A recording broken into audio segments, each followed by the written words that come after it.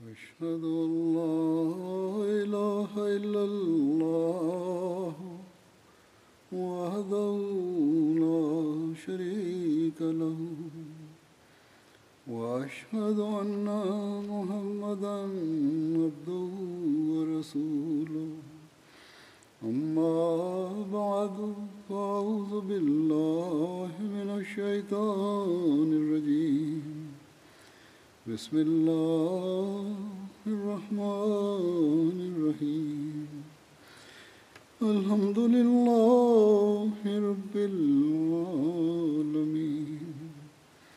الرحمن الرحيم مالك يوم الدين إياك نعبد وإياك نستعين اهدنا الصراط المستقيم صراط الذين أنعمت عليهم غير المغضوب عليهم ولا الضالين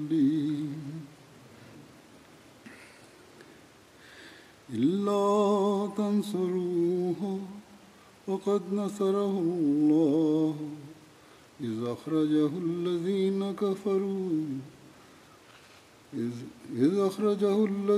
كفروا ثاني اثنين إذ هما في الغار إذ يقول لصاحبه لا تحزن إن الله معنا وأنزل الله سكينته عليه وأيده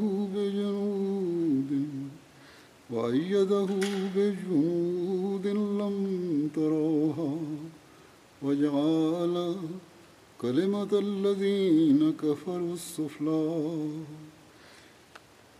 وجعل كلمة الذين كفروا السفلى وكلمة الله هي العليا وكلمة الله هي العليا والله عزيز حكيم.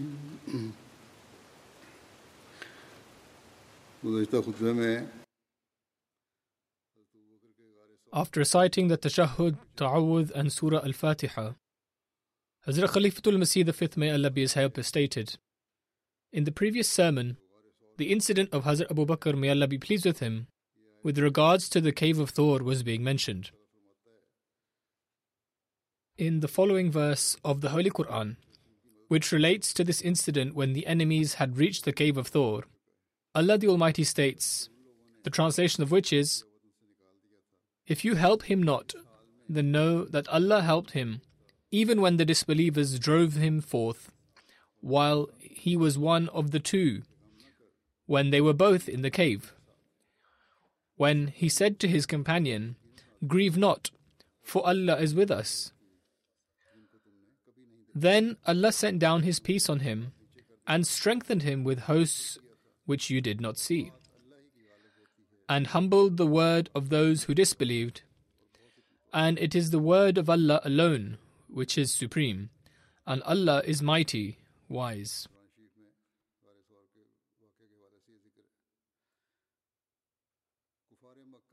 This has been mentioned in the Holy Quran in relation to the incident that took place in the cave of Thawr. The disbelievers of Makkah were speaking to one another at the entrance of the cave. Hazrat Abu Bakr, may Allah be pleased with him, heard them and became anxious as to what would happen if they were to capture the Holy Prophet, peace and blessings of Allah be upon him, at this place. Because the entire religion of Islam was due to the blessed life of the Holy Prophet, peace and blessings of Allah be upon him. When the Holy Prophet, peace and blessings of Allah be upon him, noticed that Hazrat Abu Bakr, may Allah be pleased with him, was becoming anxious, he said, La tahzan, inna Allah ma'ana. Grieve not, for Allah is with us, O Abu Bakr. The enemy followed the Holy Prophet, peace and blessings of Allah be upon him.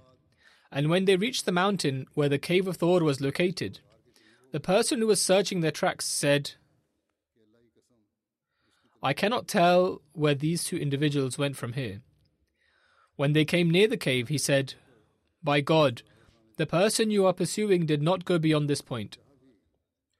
When the person searching the tracks uttered these words at the entrance of the cave, and at this point, someone even wanted to take a look into the cave, Umayyah bin Khalaf said in a rather harsh and careless manner,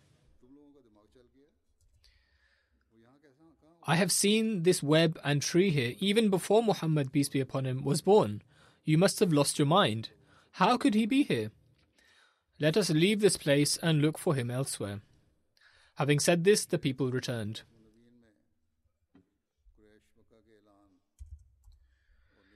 In Sirat Khatamun Nabiyyin, the life and character of the seal of the prophets, peace and blessings of Allah be upon him, Hazrat Mirza Bashir Ahmed Sahib, may Allah be pleased with him, has mentioned the announcement of the Quraysh of Makkah and their pursuit of the Holy Prophet, peace and blessings of Allah be upon him, in the following manner. An open announcement was made that whoever brings Muhammad, peace and blessings of Allah be upon him, back, dead or alive, shall be given a bounty of 100 camels. Therefore, longing for this reward, many people set out in all directions of Makkah. Even the chieftains of the Quraysh set out behind the Holy Prophet ﷺ. And following clues, they precisely reached the mouth of the Cave of Thor. Arriving here, their detective said, that is it, the footsteps go no further. Therefore, either Muhammad, peace and blessings of Allah be upon him, is hiding nearby, or he has ascended to the heavens. Someone said, go and check the inside of this cave as well. But someone else said, alas, what logic is there in such an idea? Is it possible for an individual to hide in such a cave? This is an extremely dark and dangerous place, and we have always looked upon it as such. It is also narrated that after the Holy Prophet, peace and blessings of Allah be upon him, entered the cave, a spider spun a web on the tree, which was located just at the entrance of the cave, and a pigeon made a nest and laid its eggs on the branch, which was exactly in front of the cave. According to Hazrat Mirza Bashir Ahmed Sahib, may Allah be pleased with him, this narration is weak. But if something of this sort happened, it is not bewildering in the least.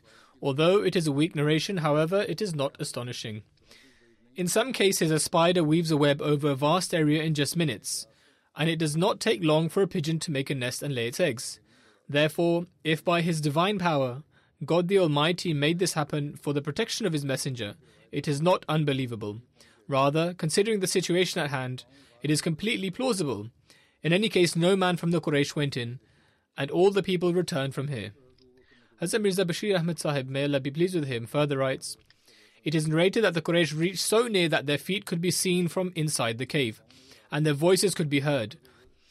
At this point, Hazrat Abu Bakr, may Allah be pleased with him, apprehensively but quietly said to the Holy Prophet, peace and blessings of Allah be upon him, O Messenger of Allah, the Quraysh are so close that their feet can be seen. If they come forward even a little more and snare in, they will be able to see us. The Holy Prophet, peace and blessings of Allah be upon him, said, La tahzan inna Allah ma'ana, meaning, worry not, Allah is with us. Then the Holy Prophet, peace and blessings of Allah be upon him, said, وَمَا ظَنُّكَ يَا أَبَا بَكْرٍ لِإِثْنَيْنِ اللَّهُ ثَالِثُهُمَا, meaning, O Abu Bakr, what do you infer of those two individuals, the third of whom is God? In another narration it is narrated that when the Quraysh reached the mouth of the cave, Hazrat Abu Bakr, may Allah be pleased with him, became very worried. When the Holy Prophet, peace and blessings of Allah be upon him, noticed his anxiety, he comforted him that there is nothing to worry about. At this, Hazrat Abu Bakr, may Allah be pleased with him, said in a weeping tone, إن قتلت فأنا رجل واحد وإن قتلت أنت فهلكت الأمة, meaning, O Messenger of Allah, if I am killed, I am merely one man. But if God forbid you are harmed, then it is as if the entire community has been erased. Upon this, after receiving revelation from God, the Holy Prophet, peace and blessings of Allah be upon him, responded in the following words, La tahzan inna Allaha ma'ana, meaning, O Abu Bakr, do not worry at all because Allah is with us, and we are both under His divine protection. In other words, you are worried for me, and in the passion of your sincerity, you feel no grief for your own life. However, at this time, not only is God the Almighty my protector, but yours as well, and He shall protect us from the evil of our enemy. This was a reference from Sir al-Khatamun Nabiyyin. Whilst mentioning these details, in one instance, Hazrat Muslim Maud, may Allah be pleased with him, states, when the Holy Prophet, peace and blessings of Allah be upon him, was commanded by Allah Almighty to migrate, he departed with Hazrat Abu Bakr, may Allah be pleased with him, to Cave Thor, situated 6 to 7 miles from Makkah. At the peak of this mountain was a cave in which they sat and hid. When the disbelievers saw in the morning that he was not present in his home, and that he had successfully escaped in spite of all the security measures in place, they immediately set off in search of him. They hired the best trackers of Makkah, who had expertise in recognizing footprints, who led them to the cave of Thawr.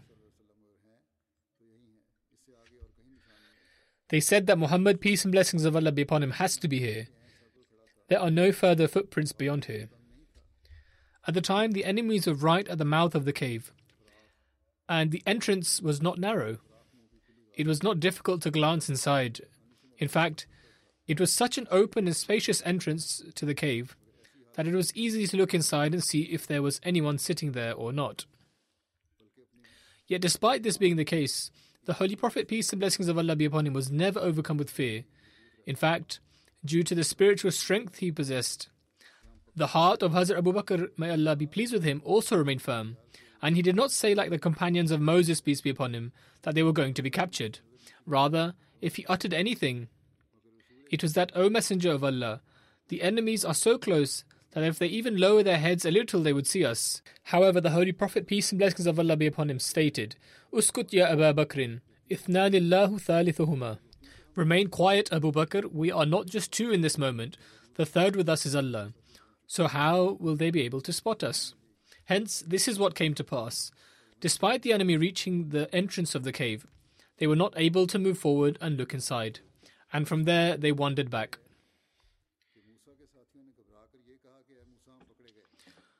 One aspect from this incident is that where the companions of Moses, peace be upon him, panicked, saying, O Moses, we have been captured, with the thought that even Moses, peace be upon him, would have been seized, and they would all be captured by Pharaoh. The trust of Hazrat Muhammad, peace and blessings of Allah be upon him, was such that the impact it had on his companion was such that his tongue would not even utter the words, we have been caught. All he said was that the enemy was so close now that if they wished to, they could spot us. Yet Muhammad, peace and blessings of Allah be upon him, the Messenger of Allah, would not even tolerate this fear and said, Do not think that we are only two at this moment in time, for another being is with us, who is our God. Hazrat Muslim Maud, may Allah be pleased with him, states in another instance, when the people of Makkah had intensified their injustices against the Holy Prophet, peace and blessings of Allah be upon him, to the extent that it was hindering their efforts to propagate their faith, Allah the Almighty commanded that they leave Makkah. Hazrat Abu Bakr, may Allah be pleased with him, was prepared to depart from Makkah alongside him. He was told prior to this on a number of occasions to make his way, but he was not prepared to leave without the Holy Prophet, peace and blessings of Allah be upon him. When the Holy Prophet, peace and blessings of Allah be upon him, was about to depart, he had Hazrat Abu Bakr, may Allah be pleased with him, accompany him. Hazrat Muslim Maud, may Allah be pleased with him, states, When they left in the night, there is a place in the mountains in which they remained, which I also saw during the Hajj, where there is a small cave, the mouth of which is 2 to 3 yards wide.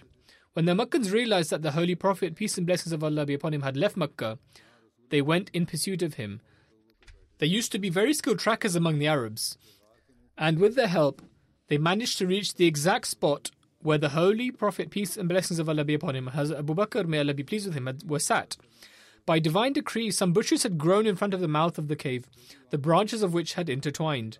If the people had moved these branches aside, they would have easily seen the Holy Prophet, peace and blessings of Allah be upon him, and Hazrat Abu Bakr, may Allah be pleased with him, sat there. When the trackers reached this spot, they said that either they have ascended to heaven or they are sat in there. They have not gone any further than here. Imagine at the time how delicate the situation was. Hazrat Abu Bakr, may Allah be pleased with him, became concerned, but not for himself, rather for the sake of the Holy Prophet, peace and blessings of Allah be upon him. The Holy Prophet, peace and blessings of Allah be upon him, then said, La tahzan, inna Allah ma'ana. Do not grieve, for Allah is with us.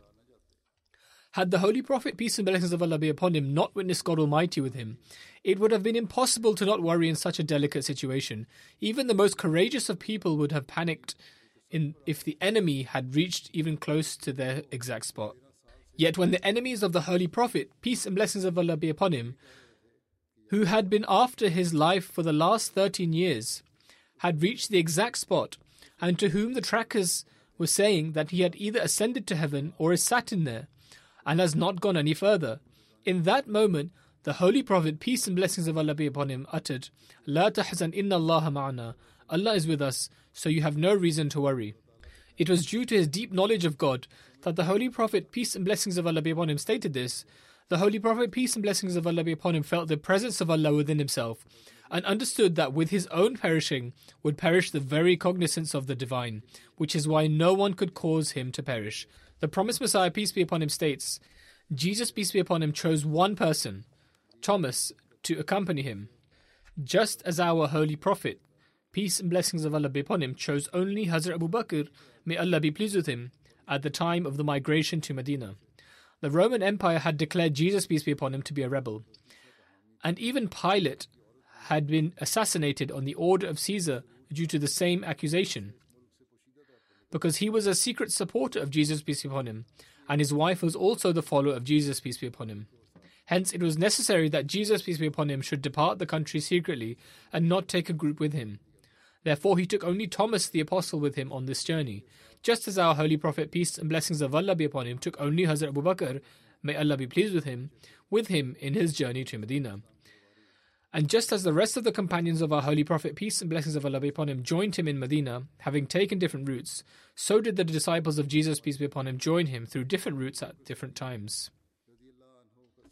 Then, at another instance, the promised Messiah, peace be upon him, says, in short, the truth and sincerity of Abu Bakr Siddiq, may Allah be pleased with him, manifested at a time when the Holy Prophet, peace and blessings of Allah be upon him, was surrounded by his assailants.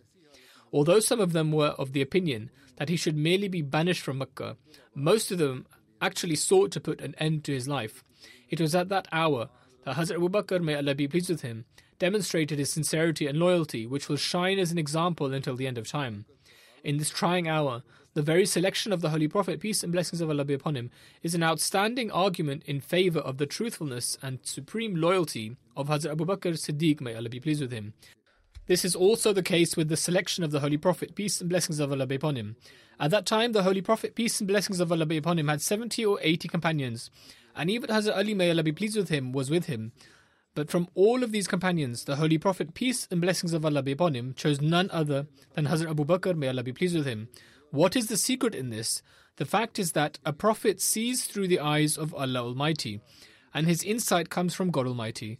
Therefore, Allah the Almighty had informed the Holy Prophet, peace and blessings of Allah be upon him, by means of vision and revelation, that the best and most appropriate person for this task was Hazrat Abu Bakr Siddiq, may Allah be pleased with him. Hazrat Abu Bakr, may Allah be pleased with him, accompanied the Holy Prophet, peace and blessings of Allah be upon him, in this difficult hour. This was a time of perilous trial. When a similar time dawned upon the Messiah, peace be upon him, his disciples abandoned him and fled, and one of them even stood before him and cursed him. But each and every one of the noble companions of the Holy Prophet, peace and blessings of Allah be upon him, demonstrated complete loyalty. Therefore, Hazrat Abu Bakr Siddiq, may Allah be pleased with him, stood by the Holy Prophet ﷺ and gave him full support, and when they reached the cave known as the Cave of Thawr, they both took refuge in the cave. The evil disbelievers who had conspired to harm the Holy Prophet, peace and blessings of Allah be upon him, were led to this cave in their search. Hazrat Abu Bakr Siddiq, may Allah be pleased with him, submitted to the Holy Prophet, peace and blessings of Allah be upon him. Now these people are upon us, and if any of them looks down even slightly, they will be able to see us, and we shall be apprehended. At that time, the Holy Prophet, peace and blessings of Allah be upon him, said, La tahzan inna Allah ma'ana, meaning do not fear in the least, for Allah the Almighty is with us. Reflect on these words. The Holy Prophet, peace and blessings of Allah be upon him, joins Hazrat Abu Bakr Siddiq, may Allah be pleased with him, with himself, and states, Inna Allah ma'ana. Verily, Allah is with us. The Arabic word ma'ana, with us, refers to both of them, i.e. with you and me. Allah the Almighty placed the Holy Prophet, peace and blessings of Allah be upon him, on the side, and Hazrat Abu Bakr Siddiq, may Allah be pleased with him, on the other. At that time, both of them were in a state of trial.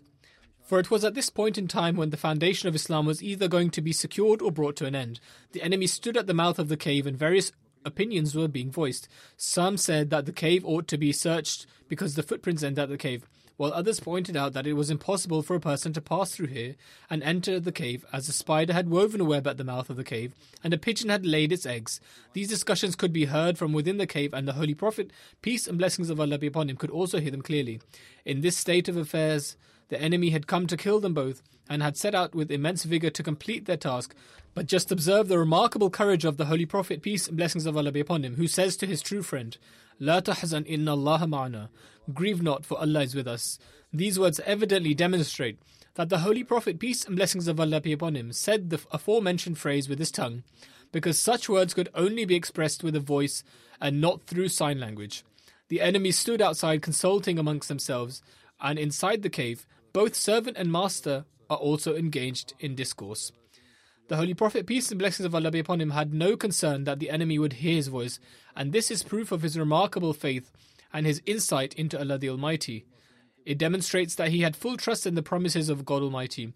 This one example alone is enough to show the bravery of the Holy Prophet, peace and blessings of Allah be upon him. Then in another instance, the promised Messiah, peace be upon him, stated, an extraordinary manifestation that God the Glorious exhibited for safeguarding his immaculate Prophet, peace and blessings of Allah be upon him, was that though his enemies had arrived outside the cave in which the Holy Prophet, peace and blessings of Allah be upon him, was hidden with his companion, they could not see him, for God Almighty had sent a pair of pigeons which built a nest the same night at the entrance of the cave, and also laid their eggs there. And by divine command, a spider also wove its web at the place, whereby the enemies of the Prophet ﷺ became baffled and returned frustrated.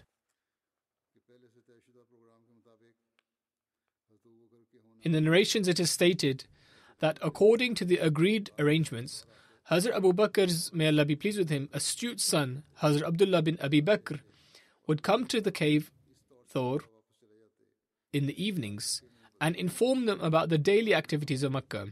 He would receive instructions, and then at dawn he would return to Makkah discreetly, as if he spent the entire night in Makkah. Furthermore, the wisdom of Amir bin Fuhayra was such that after he gave the goat's milk, he would bring them back to the flock of goats in a way that it would conceal the footprints of Hazrat Abdullah bin Abi Bakr, may Allah be pleased with him. Some biographers have written that Hazrat Asma, may Allah be pleased with her, would bring food each night. However, this seems highly unlikely.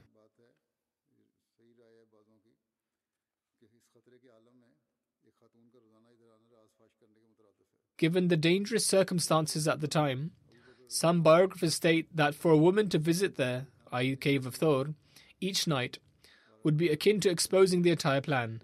And this is the correct viewpoint. Furthermore, since Hazrat Abdullah bin Abi Bakr, may Allah be pleased with him, was visiting each day, there was no need for Hazrat Asma, may Allah be pleased with her, to bring food. Nonetheless, Allah knows best. 3 days passed by in this manner. When the people of Makkah searched all the surrounding places and returned unsuccessful, they consulted with one another and announced a large reward. They sent town criers to each nearby settlement to make the announcement that whosoever brings back Muhammad, peace and blessings of Allah be upon him, dead or alive, will receive a reward of 100 camels. The greed of such a large reward reinvigorated many people to set out in search of the Holy Prophet, peace and blessings of Allah be upon him. At the same time, since 3 days had passed, Abdullah bin Uraykit brought the camels according to the agreed plan. A narration of Sahih al-Bukhari mentions that it was settled with Abdullah bin Uraykit that after 3 days had passed, he would bring the camels with him on the next morning. From this narration, it seems that the journey from Cave Thawr to Medina began in the morning. However, from another narration of Bukhari, it is clarified that the journey had in fact started in the evening time. Whilst mentioning Abdullah bin Uraykit, Hazrat Mirza Bashir Ahmad Sahib, may Allah be pleased with him, writes, the Holy Prophet, peace and blessings of Allah be upon him, and Hazrat Abu Bakr, may Allah be pleased with him, had entrusted their camels to him, and explained that after 3 nights, on the morning of the 3rd day, to reach the cave of Thawr with their camels. Therefore, as per the agreement, he reached there. This is a famous nation of Bukhari, but historians write that the Holy Prophet, peace and blessings of Allah be upon him, left during the night time, and this itself is supported by another narration of Bukhari. However, the idea that the Holy Prophet, peace and blessings of Allah be upon him, departed at night seems to be the most believable notion as well. Hazrat Muslim Maud, may Allah be pleased with him, states, the Holy Prophet, peace and blessings of Allah be upon him, left the cave on the night of Monday 1st Rabiul Awwal and continued the journey. According to Ibn Sa'd, the Holy Prophet, peace and blessings of Allah be upon him, left the cave on the night of Monday 4th of Rabiul Awwal. The first date was narrated by Khamis and the commentator of Sahih al-Bukhari. Allama Ibn Hajar al-Asqalani writes that Imam Hakim states that there are numerous narrations which state that the Holy Prophet, peace and blessings of Allah be upon him, left Makkah on Monday and arrived in Medina on Monday as well, except for Muhammad bin Musa Khwarizmi. He stated that the Holy Prophet ﷺ left Makkah on Thursday. In order to reconcile these different narrations, Allama ibn Hajar writes that the Holy Prophet, peace and blessings of Allah be upon him, left Makkah on Thursday, and after spending 3 nights in the cave, i.e. Friday, Saturday and Sunday, he left for Medina on the night of Monday. The camel which the Holy Prophet, peace and blessings of Allah be upon him, mounted himself upon is said to be Al-Qaswa. Hazrat Abu Bakr, may Allah be pleased with him, mounted upon a camel along with Amir bin Fuhayra, while Uraykid mounted on a camel of his own. The total wealth that Hazrat Abu Bakr, may Allah be pleased with him, had at the time in his home was 5,000 to 6,000 dirham, and he brought this with him. According to some narrations, Amir bin Fuhayra and Hazrat Asma came with food which consisted of roasted goat meat. Upon reaching there, they realized that they had no cloth to tie the food and water vessel with. Hazrat Asma loosened her girdle and ripped it into 2 pieces. With one of the pieces she tied the food, and with the other piece she tied the water vessel. Upon this, the Holy Prophet, peace and blessings of Allah be upon him, gave Hazrat Asma the glad tidings of 2 girdles in paradise. He then told everyone to leave and started his journey with the following prayer: Allahumma ashabni fi safari wa khlufni fi ahli. That is, O Allah, become my companion in this journey of mine and become the guardian of my family. This incident of tying the food was previously mentioned, that it took place when they were departing from the house of Hazrat Abu Bakr, may Allah be pleased with him. However, in this narration it is reported to have taken place at this occasion. Thus, there are 2 different occasions reported in history as to when this particular incident took place. Some are of the opinion that this incident took place when the Holy Prophet, peace and blessings of Allah be upon him, was migrated from Makkah and was leaving from the house of Hazrat Abu Bakr, may Allah be pleased with him, and was going towards the cave of Thawr. However, another opinion is that this incident took place when the Holy Prophet, peace and blessings of Allah be upon him, was leaving the cave of Thawr and migrating towards Medina. In any case, there are 2 narrations.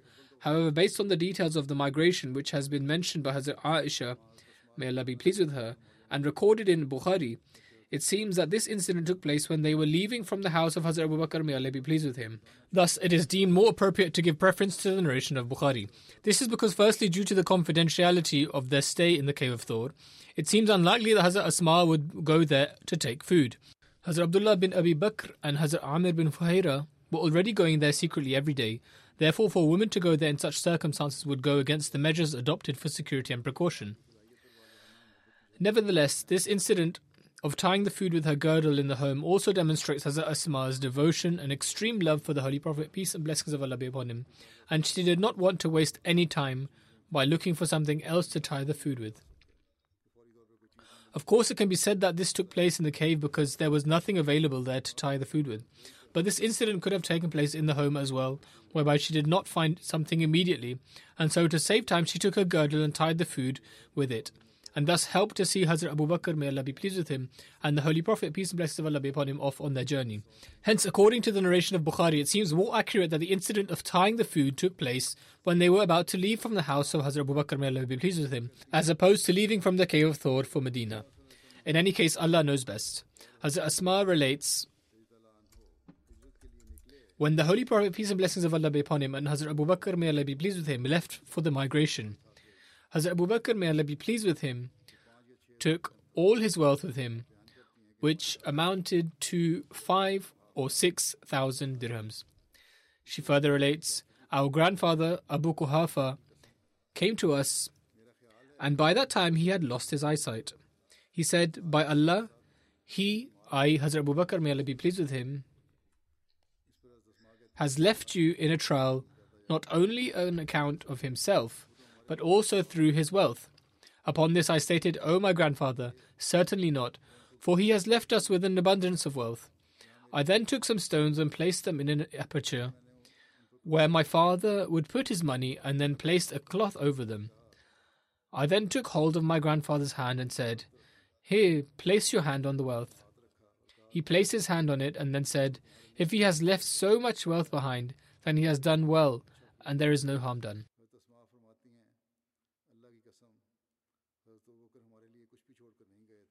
Hazrat Asma further relates, I swear by Allah, Hazrat Abu Bakr, may Allah be pleased with him, did not leave anything behind, but I just wanted to reassure this elderly man through this.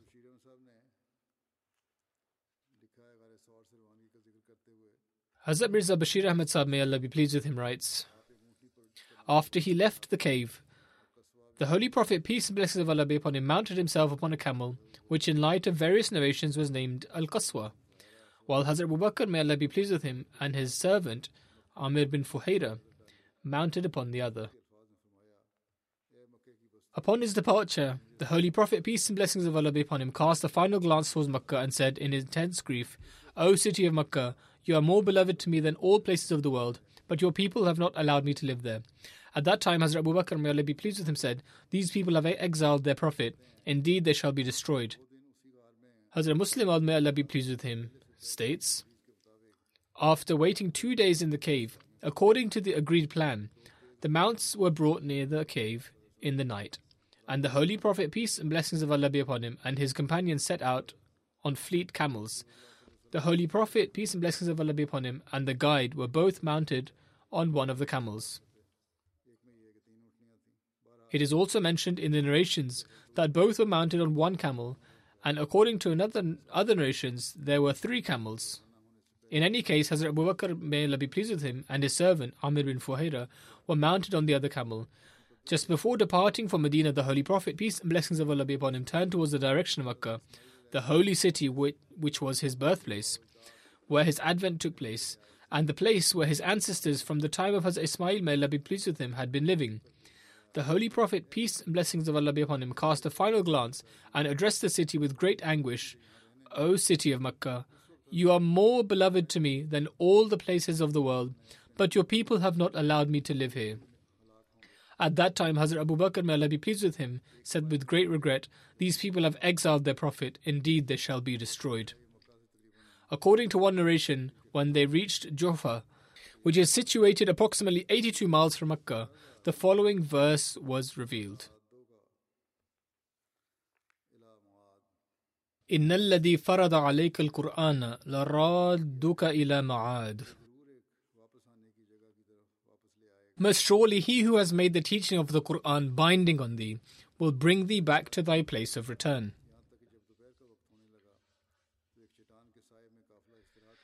They continued the journey through the entire night, and as midday approached, they took some rest in the shade of a large rock. Hazrat Abu Bakr, may Allah be pleased with him, prepared a place for the Holy Prophet, peace and blessings of Allah be upon him, to lay down, and then requested him to take some rest. And the Holy Prophet, peace and blessings of Allah be upon him, then lay down. Hazrat Abu Bakr, may Allah be pleased with him, then left to see whether anyone was coming in pursuit of them. During this time, a shepherd came towards them in search of some shade. Hazrat Abu Bakr, may Allah be pleased with him, relates, I asked him, young boy, whose servant are you? He replied that he was the servant of one of the members of the Quraysh. He said the name which I recognized. I then asked him if his goats had any milk, to which he replied in the affirmative. I then asked him if he could draw some milk for us, to which he agreed. And so I asked him to draw out some milk for us. The young boy took hold of one of his goat's leg and placed it between his shank and thigh. I told him to first properly clean the udders, and then, under my supervision, I had the milk drawn out into the bowl. He then added some water to cool the milk, and I then presented it to the Holy Prophet, peace and blessings of Allah be upon him. According to some narrations, when Hazrat Abu Bakr, may Allah be pleased with him, came to present the milk to the Holy Prophet, may peace and blessings of Allah be upon him, he was still asleep. Hazrat Abu Bakr, may Allah be pleased with him, did not deem it appropriate to disturb the Holy Prophet, peace and blessings of Allah be upon him, whilst he was resting, and so waited until the Holy Prophet, peace and blessings of Allah be upon him, woke up. When the Holy Prophet, peace and blessings of Allah be upon him, woke up, he presented the milk and submitted, O Messenger of Allah, please drink this. The Holy Prophet, peace and blessings of Allah be upon him, drank so much that Hazrat Abu Bakr, may Allah be pleased with him, states that his disposition was filled with happiness. Hazrat Abu Bakr, may Allah be pleased with him, then submitted, O Messenger of Allah, the time for our departure has come. The Holy Prophet, peace and blessings of Allah be upon him, stated, yes. In another narration, it states that the Holy Prophet, peace and blessings of Allah be upon him, stated, we should continue on with our journey. Upon which Hazrat Abu Bakr, may Allah be pleased with him, submitted, yes, my master, and following this, they continued on with their journey. The incident in relation to the pursuit of Suraka bin Malik is as follows. Uraykit, who was an exceptionally skillful guide, started the journey towards Medina from the coastal towns, which was a different route from the traditional route to Medina. The news of 100 camels as reward had spread in Makkah and its neighbouring areas, and everyone was desirous of attaining this huge reward. Suraka bin Malik, who later became a Muslim, related this incident after having embraced Islam. The disbelievers amongst the Quraysh sent a messenger who announced a bounty for whosoever brought back the Holy Prophet ﷺ or Hazrat Abu Bakr, may Allah be pleased with him, dead or alive. Suraka further relates, I was sitting in a gathering of my people, the Banu Mudlij, when someone came to us. He was standing there whilst we were all sat, and he said, O Suraka, I have just seen some shadows from the coast of the sea. Or he said, I have seen a caravan consisting of 3 people, and I believe that it is Muhammad, may peace and blessings of Allah be upon him. Suraka says, I immediately figured that this must be them, but I wanted to acquire all the reward for myself. And so I quickly took control of the delicate situation and signaled with my eye to the person who brought this news to remain quiet. And I said, no, it cannot be the caravan of Muhammad, peace and blessings of Allah be upon him. In fact, the people you are referring to have just passed in front of us and belong to such tribe who are searching for their lost camels. Suraka says, having remained sat there for a short while, so as to not raise any suspicion, I left the gathering and came to my lady servant and said, saddle my fast-paced horse and take it to the rear of the home and wait there for me. Suraka later arrived there and then states, I then took an omen, which turned out to be against my journey. However, I showed no concern and kicked the horse with my foot and raced off in pursuit of the caravan, which I believed to be the caravan of Muhammad, peace and blessings of Allah be upon him.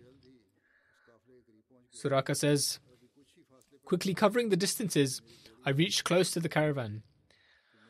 I was still a little distance away when something unusual happened, and my horse struck something and I fell off it. I stood up and again took an omen, which yet again turned out against my wish. But I wanted to take back Muhammad, peace and blessings of Allah be upon him, with me, and receive the reward of 100 camels. I stood up and mounted on my horse again, and now I was so close that not only was I able to recognize that this was Muhammad, peace and blessings of Allah be upon him, and Abu Bakr, may Allah be pleased with him, but I could also hear Muhammad, peace and blessings of Allah be upon him, recite something. Once again my horse badly struck something, and his feet were driven into the ground, and I fell off it. I regained myself and scolded the horse. However, the horse was unable to hoist them out of the ground. Finally, when it was able to stand upright, the dust from its 2 feet spread into the air like a cloud of smoke.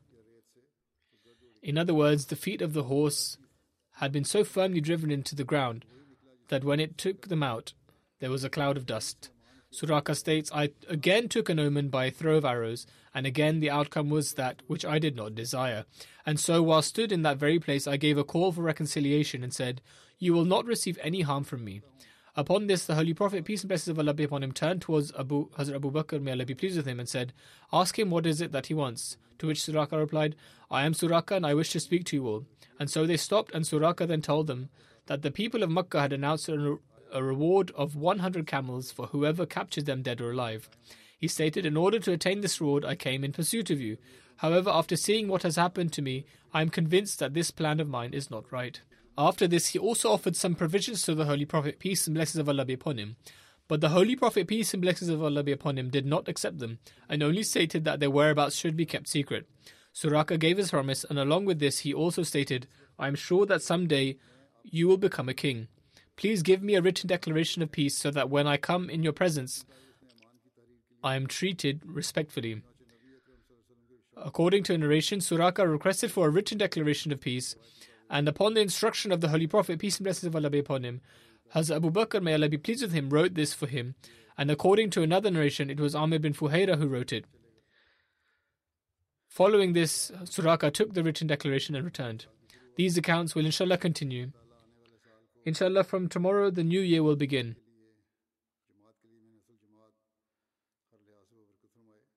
May Allah the Almighty make the coming year a blessed one for the members of the Jamaat and also collectively for the entire Jamaat in every respect. May Allah the Almighty protect the Jamaat from every kind of evil and completely destroy the ploys of the enemies.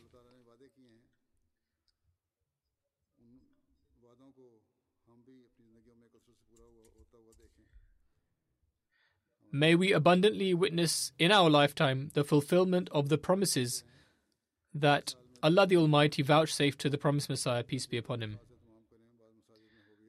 May Allah the Almighty enable us to witness these. Thus continue to pray a lot and enter the new year with prayers. Make a particular effort to observe the tahajjud prayer. Various mosques will be organizing congregational tahajjud, and those that have not done so should also make arrangements for this. If it cannot be done in congregation, then one should offer the tahajjud prayer individually, or arrangements should be made in the homes for congregation. Nonetheless, ensure to offer the tahajjud prayer and offer supplications. Although one should be in the habit of offering the tahajjud prayer, but after offering it tomorrow, then try then to make this a permanent habit in your lives. May Allah the Almighty grant everyone the ability to do this. In addition to the durood and istighfar, also recite the following prayers as much as possible. رَبَّنَا لَا تُزِغْ قُلُوبَنَا بَعْدَ إِذْ هَدَيْتَنَا وَهَبْ لَنَا مِن لَّدُنكَ رَحْمَةً إِنَّكَ أَنتَ الْوَهَّابُ. Our Lord, let not our hearts become perverse after Thou hast guided us, and bestow on us mercy from Thyself. Surely Thou alone art the bestower. Also recite the following prayer. رَبَّنَا اغْفِرْ لَنَا ذُنُوبَنَا وَإِسْرَافَنَا فِي أَمْرِنَا وَثَبِّتْ أَقْدَامَنَا وَانصُرْنَا عَلَى الْقَوْمِ الْكَافِرِينَ. Our Lord, forgive us our errors and our excesses in our conduct, and make firm our steps, and help us against the disbelieving people. May Allah the Almighty grant every Ahmadi the ability to do so. After the Friday prayers, I will also lead the funeral prayers in absentia of a few members. I will mention some details about them. The first mention is of Malik Farooq Ahmed Khokar Sahib, who had served as Amir Jamaat for Multan. He passed away on 18th of December at the age of 80. Inna lillahi wa inna ilayhi raji'un. To Allah we belong and to Him shall we return. His father was Malik Umar Ali Khokar Sahib, who was known as the nobleman of Multan, and his mother was Sayyida Nusrat Jahan Begum Sahiba. She was known by the name of Sayyida Begum. She was the daughter of Hazrat Mir Muhammad Ishaq Sahib, may Allah be pleased with him. Malik Umar Ali Sahib accepted Ahmadiyyat and had the opportunity to take Bayat in his youth by going to Qadian during the time of Hazrat Khalifatul Masih II, may Allah be pleased with him.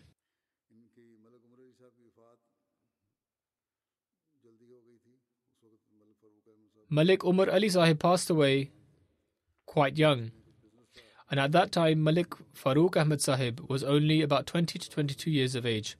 He was in his youth. Aside from his land in Karachi, Malik Umar Ali Sahib owned a few businesses there. Malik Farooq Ahmed Sahib was able to handle all of this in an excellent manner and provided care for his mother and stepmother and siblings. For a long period of time, Malik Farooq Ahmed Khokar Sahib served as Qaid Majlis Khudam al-Ahmadiyya for Multan, and following that as local Qaid of Multan. From 1980 to 1985, he had the opportunity to serve as the Amir of Multan, and during this appointment, he also served as Amir in the city of Multan. He was married in 1968 to Dardana Sahiba, the daughter of Hazrat Mirza Aziz Ahmed Sahib, may Allah be pleased with him. Their nikah was announced by Hazrat Khalifatul Masih II, may Allah be pleased with him. Allah the Almighty blessed them with one son and 5 daughters. His wife states, he was a very loving and caring person. He would pay attention to the small things, pray tahajjud regularly, and would also wake me up for tahajjud every day. Even on the day he passed away, he offered voluntary prayers and then went to bed. He would always try to remain in a state of wudu. She continues, he was not yet appointed as Amir, but whenever any sort of problem emerged regarding an Ahmadi, or even upon a phone call from an Ahmadi, he would be ready to offer his services. When he became Amir, he told me that I should always have some food and tea prepared, because guests could be expected at any moment. She says, I do not remember a time when we did not have guests over. Someone would always be staying at our home. He would also offer our home to missionaries to stay. Our home had become the office. He was very generous and loving. All our non-Ahmadi relatives, the whole Khokar family, in fact, deeply respected and loved him. He always honored his relations with them all. By the grace of Allah the Almighty, he recited the Holy Quran in an excellent manner. She continues, when I used to recite the Holy Quran, he would correct me without having to look at the Holy Quran. His son Talha says, he took great care of both his mothers and never differentiated between them. He also discharged the responsibility of having all his brothers and sisters married. His home was always open to everyone, just as his heart was, especially for life devotees. He had prepared a house in Khair Agli Mari, and he used to say that he built it especially for the Jamaat. He never denied anyone to stay there. Whoever wanted to would go and stay there. He continues, during the hardships that followed the legislative ordinance in 1984, by the grace of God, he continued to encourage his colleagues in Multan and the city with his courageous personality. He never allowed them to weaken and falter. By the grace of Allah, he was a part of the envoy during the migration of Hazrat Khalifatul Masih IV. May Allah have mercy on him. At one occasion, he also had the opportunity to lead that envoy and guided them to the right route. His son further says, during my father's appointment as Amir, our home was more of an office than a home, and it was always a lively atmosphere. He had delegated his work of tending to his land to his younger brother and dedicated all of his time for the service of faith. Everyone would come to see him without any sort of formality. He had a very easygoing disposition. He would also help his non-Ahmadi relatives financially.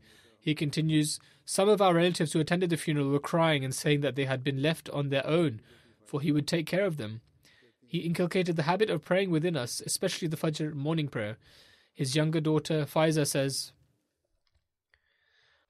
our father's unwavering trust in Allah was exemplary for us. He endured hard times and all sorts of circumstances. He was orphaned in his youth. He saw times of hardships and of ease, but I have observed since childhood that my father very openly declared his trust in Allah and would often say that all of his work was completed by Allah the Almighty Himself. She says, my father had boundless love for Khilafat. Whenever he would speak about Khilafat, he would begin to cry. He was even subjected to a severe hardship and endured it with great patience and prayers.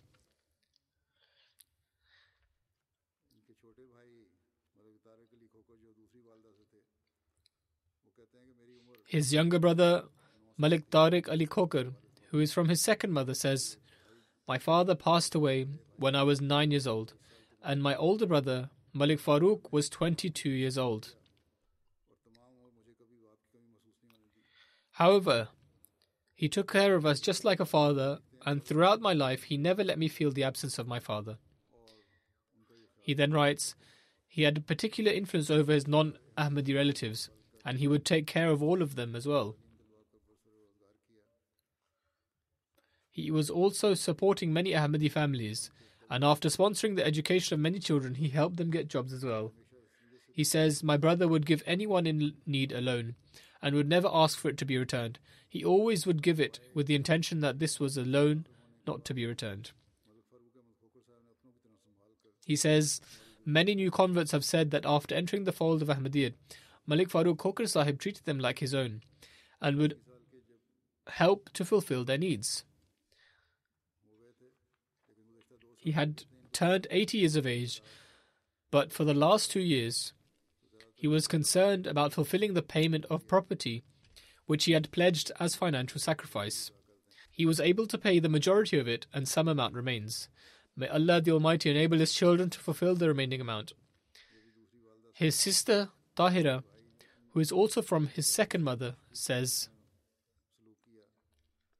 my brother always treated me like a caring father. His greatest quality was that he never made any distinction between his actual siblings and step-siblings. Rather, he treated all of his siblings equally and treated both his mothers equally as well. He never made us feel like we have separate mothers. She then says, he truly was like my father. His relationship with me was just like any father who silently supports his daughter in hardship and in happiness. His daughter Numud Sahir says, there are some prominent aspects of my father's life which I constantly recall. Foremost among them are his hospitality and his relationship of love with others. She continues, His standard of hospitality was such that if some food had been prepared at home and some guests came to eat while the members of our household were sitting at the table about to eat, he would send that same food to the guests. And the members of the household would simply fry some eggs and eat those. She then says, a person makes many mistakes through the course of their life. There are ups and downs, and as such, he has to endure some trials during his lifetime. But even then, he never said anything against Khilafat, which would make us feel as if the Khalifa's decision was wrong. He took special care to ensure that our household listened to the Friday sermon and remained attached with the Jamaat. May Allah the Almighty grant him forgiveness and mercy. May He grant his children patience and forbearance and enable them to excel in virtue.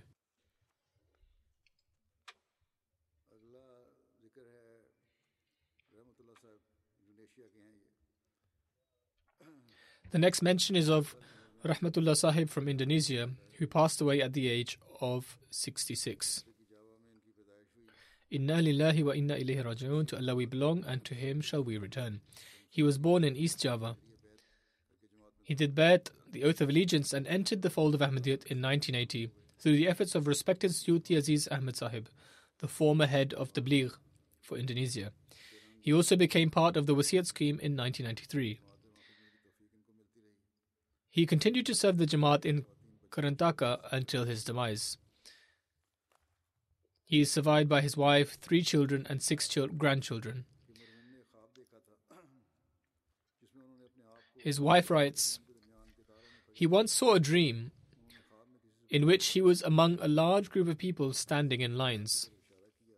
In the dream, he asked someone which line he should join. Someone pointed him in the direction of a line in which a holy person was standing, whom he did not recognize. Sometime later, he learned that the holy person whom he saw in the dream was the promised Messiah, peace be upon him. And it was for this reason that he accepted the truth of Ahmadiyyat and did Bayat. His daughter writes, after doing Bayat, not only did he serve in the central Jamaat, but he also served at a local level in Majlis Ansarullah. The Jamaat would receive threats of attacks from its opponents. The deceased would bravely defend the Jamaat. He was very generous. Whenever someone came to him for help or needed a loan, he would always help them. His third daughter writes, he loved Khilafat a great deal and was very obedient. The Amir of Indonesia, Abdul Basit Sahib, writes, he greatly loved Khilafat and the Jamaat. He says,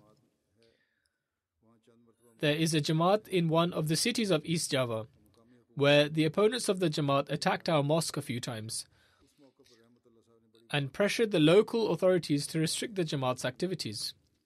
Upon this, Rahmatullah Sahib bravely stood up to the opponents and the authorities and responded to the allegations which they were raising. Due to his efforts, the Jamaat is still established there to this day, and no restrictions were imposed. May Allah the Almighty grant him forgiveness and mercy, and enable his children to carry on his virtues.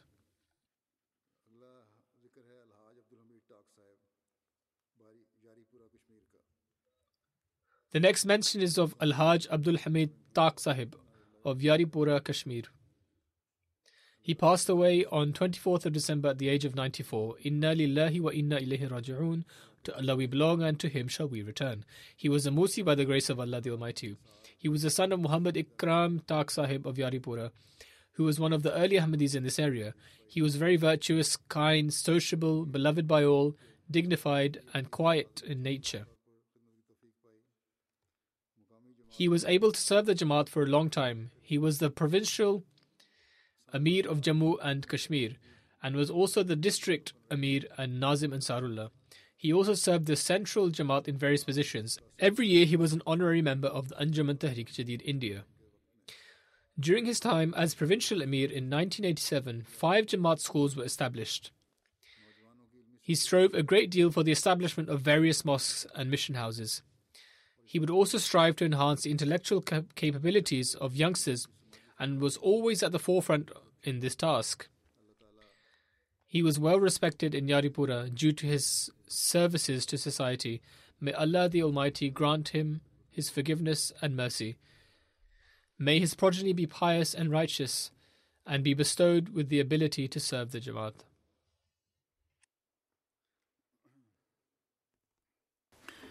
الحمد لله الحمد لله نحمده ونستعينه ونستغفره ونؤمن به ونتوكل عليه ونعوذ بالله من شرور أنفسنا ومن سيئات أعمالنا من يهده الله فلا مضل له ومن يضلل فلا هادي له ونشهد أن لا إله إلا الله ونشهد أن محمدا عبده ورسوله عباد الله رحمكم الله إن الله يأمر بالعدل والإحسان وإيتاء ذي القربى